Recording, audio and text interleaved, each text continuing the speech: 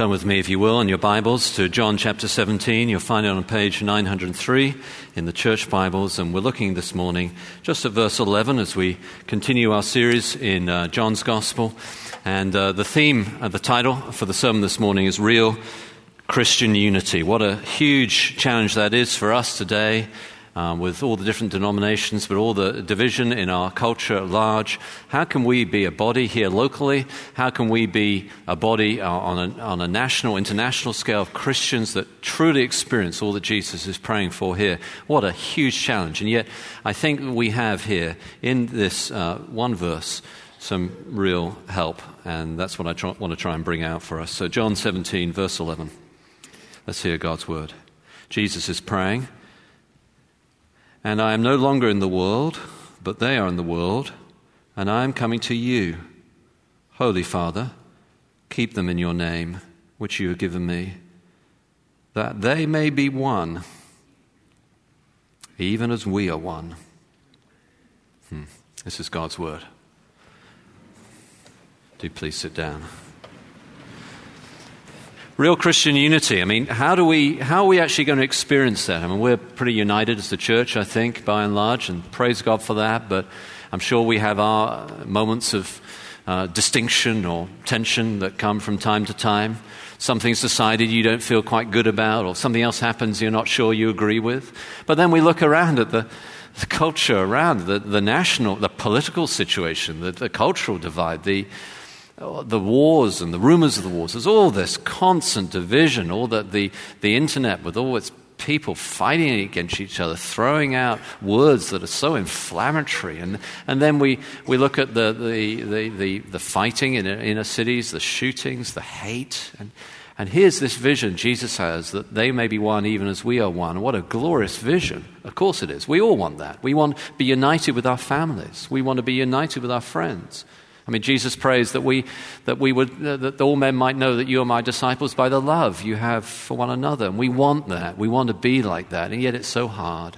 How do we love each other? How do we get united in a way that is truly practical?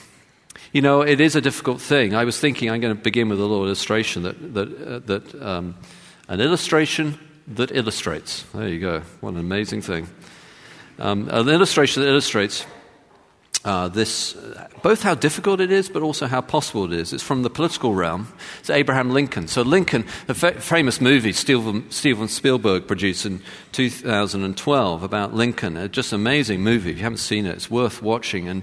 And Daniel Day-Lewis does an extraordinary job playing the great President Abraham Lincoln. But that movie is based upon a previous book that came out in 2005 called Team of Rivals. And the author of that book, she described what she called the political genius of Abraham Lincoln, who managed to bring together disparate people into his cabinet. Indeed, people who'd been his enemies just previously had been campaigning against him for the presidency. And he brought them all together. And they're all in his cabinet. And it's this team of rivals. It's just an amazing thing. And, you know, if that's possible even on the political realm, how much more should we as a church, should we as Christians, should we in our families be truly united? And yet, as I say, it is hard. We want this, we don't get it. You know, the inner desires, we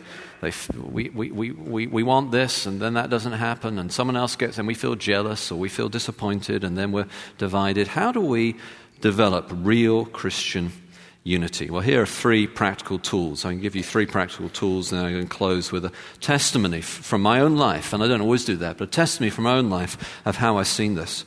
So here are three practical tools. The first one is this: get clarity. So we're talking about how we develop real Christian unity from John 17, verse 11, and the first of these three practical tools is get clarity. So in the beginning of this verse, this is where I get it, Jesus there is praying, and he's giving us a clear picture of the situation. What he's saying is, I am no longer in the world, but they are in the world, and I'm coming to you. In other words, here is the gospel story in miniature, based upon a clear understanding of the real situation. And unless we're clear about that, we won't really know what we're dealing with. Unless we're truly clear about what the situation is, we won't be able to solve it.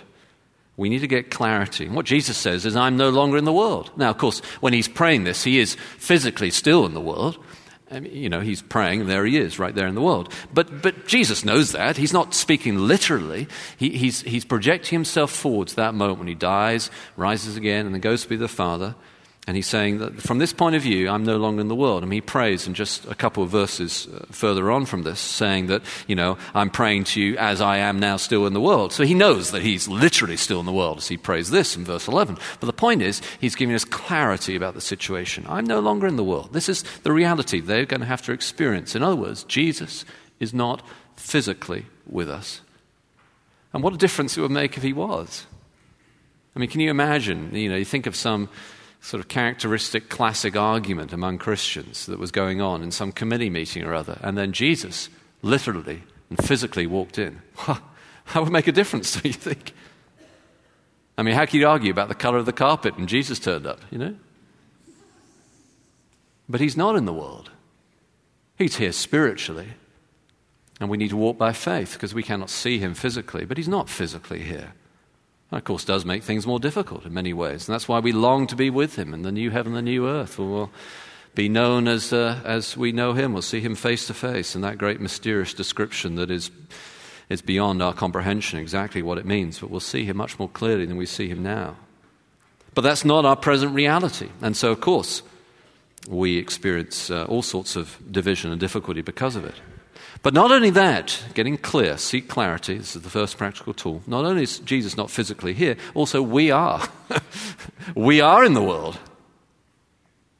We are in the world. I mean, it's perhaps easy when you come to church, we hear this beautiful music, and the singing, and we're together, and everyone's so, we have this moment we think that life should always be like this. Should always be like this. And then we get outside and someone says something annoying, or we're in the car park and someone reverses into our car, and we say, not hallowed be thy name, but something else comes out of our lips, and we're in the world. And this is just reality. And life is tough. And we get sick, and we can't just, we're broken people. And so many of the difficulties that we experience through disunity are made worse by not having clarity. We almost think that it's possible to bring heaven on earth right here and now if we just had the right trick, the right solution. But that's not the world in which we live. There is a constant possibility for disunity and tension because we're sinners, we're broken. I am. I have desires I wish I didn't have. I'm tempted. I know you are. We live in this world. And it's important to be clear about that. To be clear about the theology of the situation in which we actually live in this world. And not therefore to have unrealistic expectations of the possibility of things being perfectly okay. If we just had the right political solution, we wouldn't have any sin anymore in America. Yeah, really. Not going to happen. It's a far bigger and grander solution that Jesus has than merely a political solution. We need to be clear about what the real issue is, and to seek that clarity. And Jesus says, I'm coming to you, I'm going to the Father, I think with his mind, therefore, on when he's going to return, that he's coming back. And as we'll see, there is this glorious vision where there will be a city, a new heaven and new earth, every tribe, nation, language together and worship of him. It's going to happen. He's coming back, but not yet. And we live in the now and the not yet, as many theologians have put it. We're in this world, we're in a broken world, we're broken people, and we need to seek clarity about that. And not assume that we know the answer when someone is divided from us, but to seek clarity. For instance, say you're in a situation at home, in your marriage, or in a friendship, or in work, or even in a church situation, and something is said or done that really annoys you, frustrates you, and offends you, and you feel hurt. What do? Well, you're in the world. These things are going to happen. What do? You say, hey, I'd love to get a cup of coffee with you sometime. Can we make a time to do that? You sit down with them over a cup of coffee, or tea if you like. That's also all right. You could have tea too. And you say to that person, when you said that, help me understand what you were trying to communicate.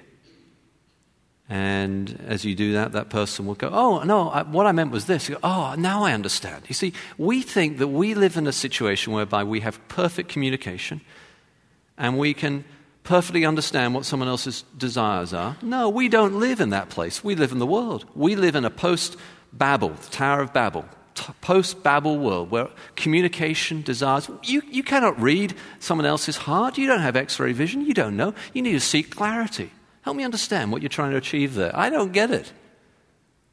And as you have that conversation, which is humble, saying, I don't, help me understand, they'll help you understand and then you're moving forward. You've got to seek clarity. So first, practical tool to develop Christian unity is to realize the situation theologically that we're in the world, this world system that we live in. This is how the Bible describes the situation in which we live. We're in the world. And then practically seek clarity with any particular situation you're in based upon that theological framework. Help me understand what you were saying. Help me understand what you were trying to communicate. Help me understand why you did that. And you're coming humbly. You're not saying, I know why you did that. No, you don't know. You'd have no idea. Help me understand. You seek clarity. And it's so important, you see, because often when there is an issue of division comes from confusion. And the solution to confusion is clarity. Seek clarity. There's a kind of fog. I can't understand why they don't get along. Well, probably they can't understand either. Seek clarity. Because we live in the world, as Jesus describes the theological situation. We then apply it practically. First of all, seek clarity. Second, keep the main thing the main thing. So this is the second of these three practical tools to develop real Christian unity. Keep the main thing the main thing. So Jesus here is doing this, I think, in the middle section of this verse, where all is now building up to the so that. So when he says that they may be one as we are one, it's a so that. So this is all building up to that moment. And in the middle section, when he says he's praying, Holy Father, actually the only time that Jesus now ever prays in John's Gospel those words. He prays the Father, but never Holy Father. So he's doing something unique and specific here. Holy Father. And then he says, keep them in the name which you have given me, which is a very surprising thing to say. What does Jesus mean by saying that the name of the Father has been given to Jesus, the Son? What does that mean? Lots of people have wondered about that and been confused about it. Here's what I think. I think what Jesus is saying is, you see, when you're given the name, when you act in someone else's name, you're acting upon their authority.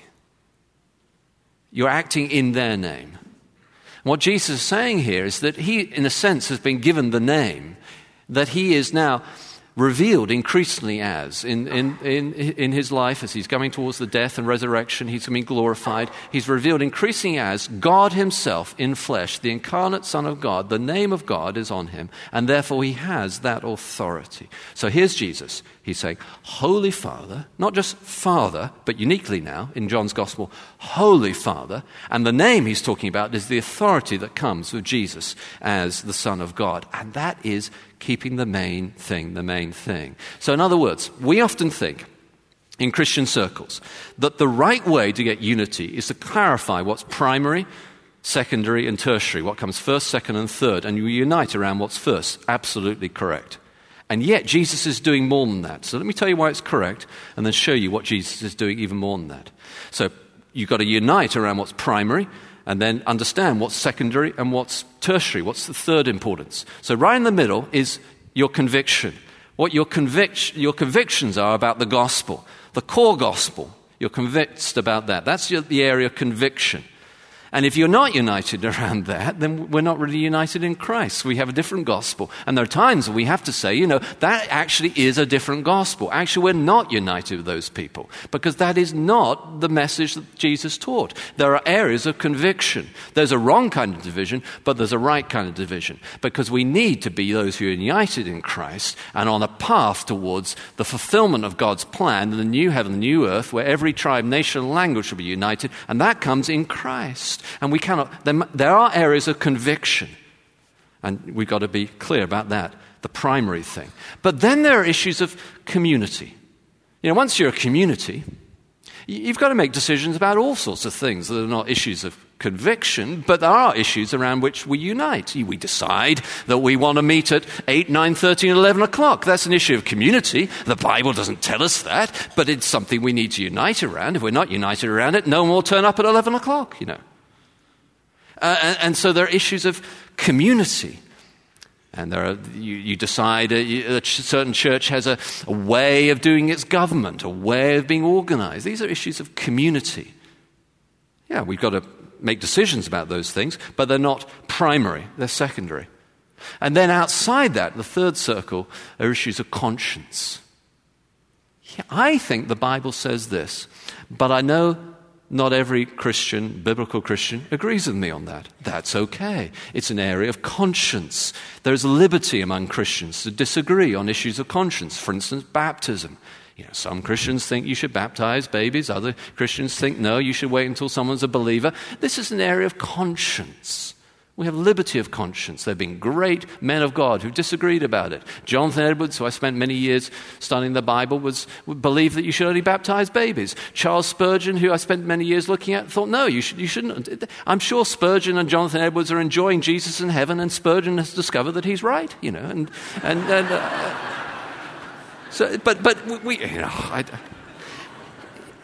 doesn't, it's an issue of conscience. And in all seriousness, it could be that it's the other way around, and that's fine. It's just fine. And it's an issue of conscience. So we have conviction, community, and conscience. So you've got to keep the main thing. But Jesus, I said, he's doing that, but he's doing something more. He's doing something even more, I think. So Holy Father, these are issues of conviction. One of the distinctions of being a Christian is you pray to God as your Father through the work of Jesus. But now it's Holy Father. In other words, he's exalting the fatherhood of God as holy and not just intimate, but awesome, Holy Father. And obviously, Christians are united around their worship of Jesus as the Son of God, the way to be saved. No one comes to the Father except through me, Jesus says. His atoning work on the cross, his death and resurrection. These are issues of conviction. But now Jesus says, the name has been given to me. In other words, it's his authority as the Lord Jesus is being lifted. So this main thing, it's not just like, that's the primary thing, doesn't matter very much. No, it's been lifted in an authoritative way as he prays. Holy Father, you've given me this name. Now keep them in this name. Keep them in this the main thing. Keep them together around this power of the gospel. Let me describe for you sort of a couple of ways practically this can help, this way of keeping the main thing. One way is just a human illustration, and the other way is in a sort of Christian circle illustration. So when I was a teenager, we had one teacher who taught us at school who was a very good teacher. But actually, for one reason or another, she wasn't very good at keeping order. I don't know why. I knew she was a good teacher, but every time there was a class that she was teaching, the thing was chaos. There was division everywhere. But this teacher entered into a kind of pact with another teacher just down the corridor who we knew liked us, but I can tell you was scary. And whenever things got out of hand, for some mysterious way, he would happen to turn up and we'd all settle down again. I remember one particular instance when we were running riot in that classroom, and this other teacher just walked into the door, and we noticed he was there, and he just looked at us. And we went to our places and our desks, I can tell you. Holy Father, the name of Jesus. How can you possibly be disunited Christian from another Christian for whom Jesus gave his blood? How's that even possible? And the churchy illustration I was going to use came from someone who, I was in a meeting of different Christian leaders, and one eminent Christian leader, and there was some division in the room, and one eminent Christian leader just looked across the table, stared someone in the eye, and said, that would be impossible to do because of the power of the gospel. And we were united. Holy Father, the name of Jesus. How could we possibly be disunited when we're one in him? He's exalting this main thing. So, 3 practical tools to develop Christian unity. First, seek clarity, both theologically and then practically. Help me understand why you said that. Seek clarity. And then also, second, keep the main thing. Primary, secondary, tertiary, or I like to think of it as conviction, community, conscience, and then you're exalting the main thing, the name of Jesus, the holiness of the Father God, and therefore, how could we possibly be disunited? And then the third practical tool is look up. Here's the vision, you see. Jesus says that they may be one as we are one. I mean, what a vision. I mean, this just blows out of the water any kind of human ideas of unity. That they may be one as we are one. Father, Son, and Holy Spirit. Look up. In other words, the model of Christian unity is not organizational. You know, you can be organizationally united, but actually really emotionally and mentally and truly disunited. You can be in the same denomination as someone, but have different issues of conviction and be completely disunited from that person, or different areas of community and not really connected.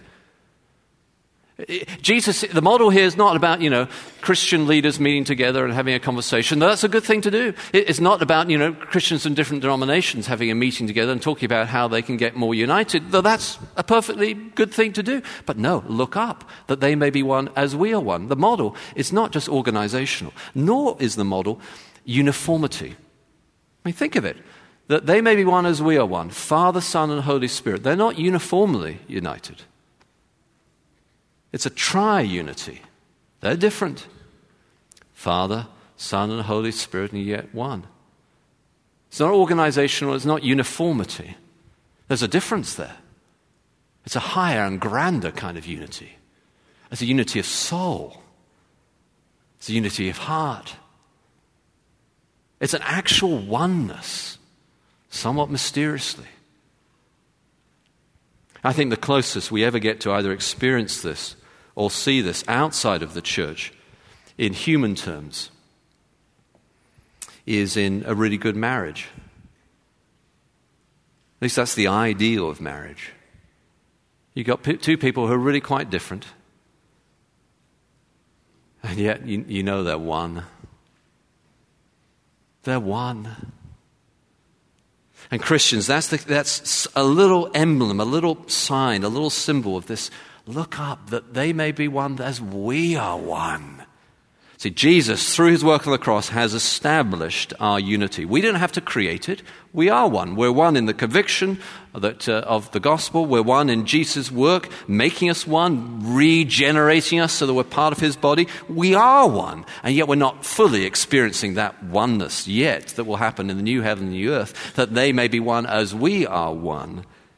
And yet that is something we should strive for and work for as we look up. It's always hard work to develop Christian unity. Paul says in his letter to the Ephesians, he says that you should make every effort to keep the unity of the Spirit through the bond of peace. Think of that. Every effort.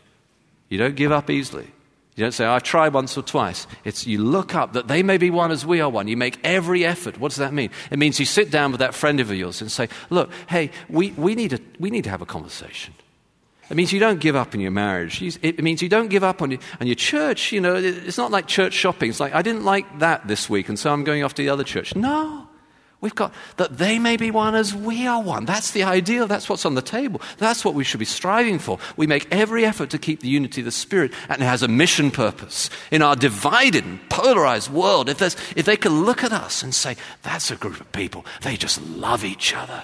They love each other. They're one. They're different from each other, but they're one. What a mission that would be. What a witness that would be. And so we look up to what Jesus has for us, that we would be one as Father, Son, and Holy Spirit would be one. A tri-unity, a unity of spirit, a spiritual unity, far grander than a mere organizational unity or uniformity. So we began with an illustration. I'm going to close with a personal testimony, how I've seen this. Because it could seem like this is just not real, but I tell you it is, and I've experienced it. Here's my testimony. Obviously, this is not where I was born, America. I've worked in England and America, and there's 2 or 3 other countries I've lived and worked in as well. And I've lived and worked in 4 or 5 countries, depending on how you count it. And one of those countries, had some cultural things that are really quite different. In fact, they all do. They're all different. I love the different cultures. I love the different food. I love the different ways people dress. I love the different attitudes. One of those countries, they had a particular tradition whereby if you were sending flowers to a funeral, you would send an even number of flowers, 2, 4, 6, 8, 10, that kind of thing, an even number of flowers. So obviously, in our culture, if you want to encourage someone or say something nice to someone, you might send them a dozen red roses or a dozen flowers or something like that. But to send someone in that culture a dozen red roses is the equivalent of saying, aren't you dead already? Or I wish you were dead, or something like that. And so you can make these cultural faux pas. And you can get discouraged about all the disunity in our political system. If you're ever discouraged about the disunity in your political system, just look at what's going on in Brexit in Britain. They would encourage you amazingly. Could be worse. But I've lived in these different cultures and different countries, and I've seen all sorts of different points of difference, but I've seen 2 points of unity. The first is the power of the gospel. In every place I've ever lived or preached or worked, the gospel just has this God-given ability to just speak. We're broken. We need a Savior, and there is a Savior. And He's here for you if you'll receive Him. And then the other point of unity I've seen across cultures and countries is God's people. It's just amazing. You go into that hut. You go into that apartment, and the apartment building is all broken down and half destroyed, and they have no lights because they've had no electricity that week, and they had no water either that day. You go into that church, and they do things so... It's all different. And you look across the person's Bible, it's in a different language.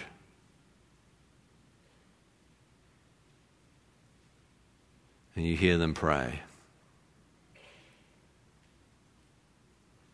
And they hear you pray. Boy, are you one. Every tribe, nation, language, it's happening. One day as we look up, it'll be amazing. We'll be together.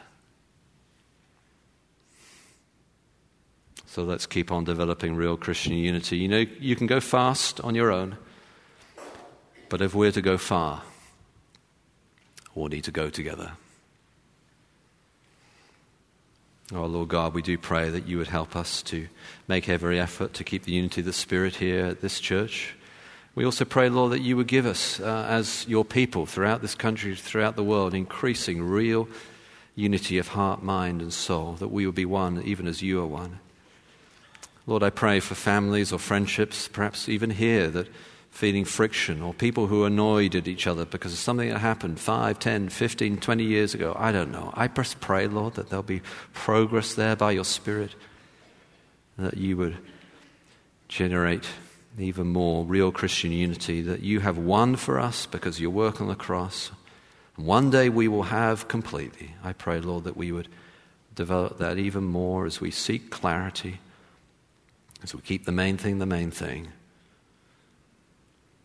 and then making every effort we look up, that we will be one as you are one. We praise you, and we love you. And we say these things in Jesus' name. Amen.